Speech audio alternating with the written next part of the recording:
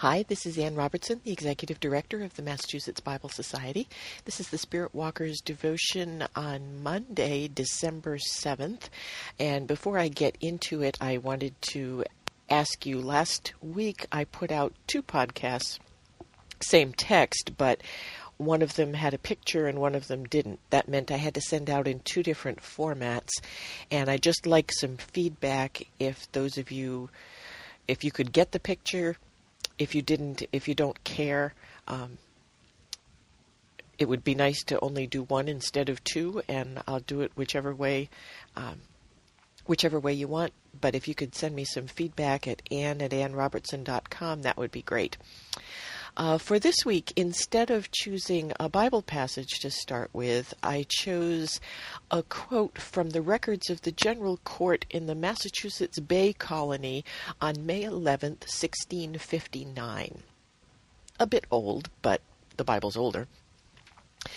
It says, "It is therefore ordered by this court and the authority thereof, that whosoever shall be found observing any such day as Christmas or the like, either by forbearing of labor, feasting, or any other way, upon any such account as aforesaid, every such person so offending shall pay for every such offense 5 shilling as fine to the county."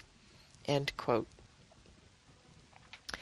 It's that season again when communities get all worked up about holiday displays and what can be shown there, and retail clerks get ulcers worrying about whether or not they can say Merry Christmas to those who come into their stores.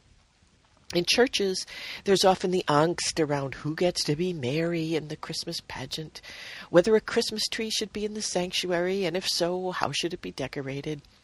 Church programs are at full tilt. Pastors prepare for multiple services, choirs are hard at work on cantatas, and church leaders fret that town regulations no longer allow for handheld candles at their candlelight services.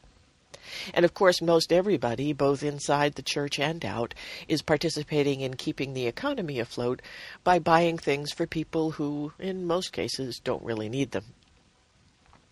As many Christians get all worked up over keeping the Christ in Christmas, I've come to wonder if Jesus really would want his name associated with the holiday as it stands. And as I wondered that, I remembered my early experience as a reference assistant at the John Carter Brown Library at Brown University. The JCB is a rare book library specializing in Americana up to the year 1800. And in my time there, when I was in my early 20s, I volunteered to work on a Christmas exhibition for our reading room. What I discovered in my research, however, was that Americans did not celebrate Christmas before 1800.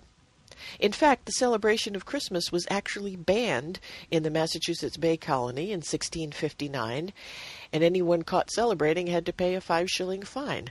That's what that initial quote was about. And who is it that got it banned? Why, the Christians, of course. The ban lasted 22 years, but it wasn't until the middle of the 19th century before Christmas celebrations were really accepted as appropriate in religious circles. Consider the following statement by the Reverend Increase Mather in 1687.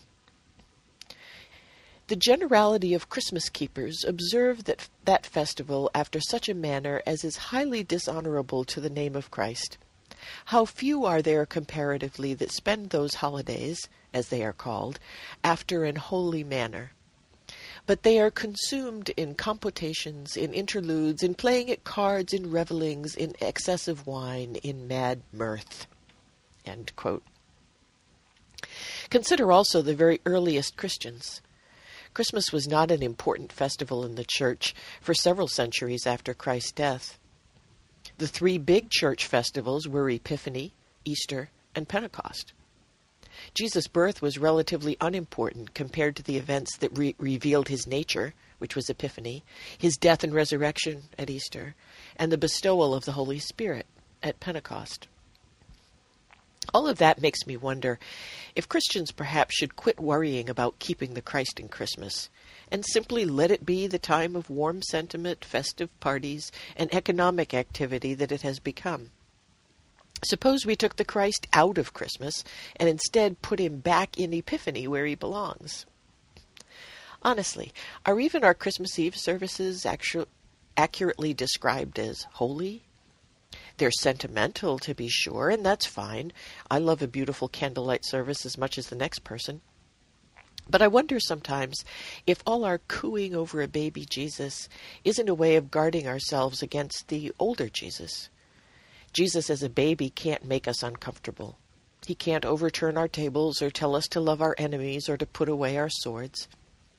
He just smiles at drummer boys, receives expensive presents from important people, and, if you're to believe the carols, doesn't even cry. Who wouldn't want a baby like that? But the baby grows up, and as he does, the crowds of Christmas dwindle. Those who want to keep the Christ in Christmas often don't want him intruding at other times of the year, like tax time, for example. We're only back again when Jesus has gotten through his life and that nasty execution, and is safely resurrected and ready to offer us eternal life.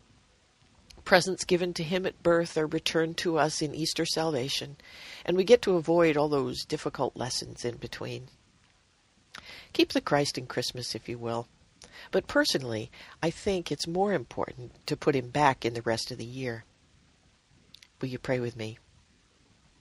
Baby Jesus, help us to keep you in our lives as you grow, that we might also grow in our spiritual lives. Amen. Thanks for subscribing to Spirit Walkers. This issue is going to go out only with the text and not with a picture until I hear back from those of you who may have gotten the picture the last time and see if you felt that added anything. Take care. I hope you have a fabulous week.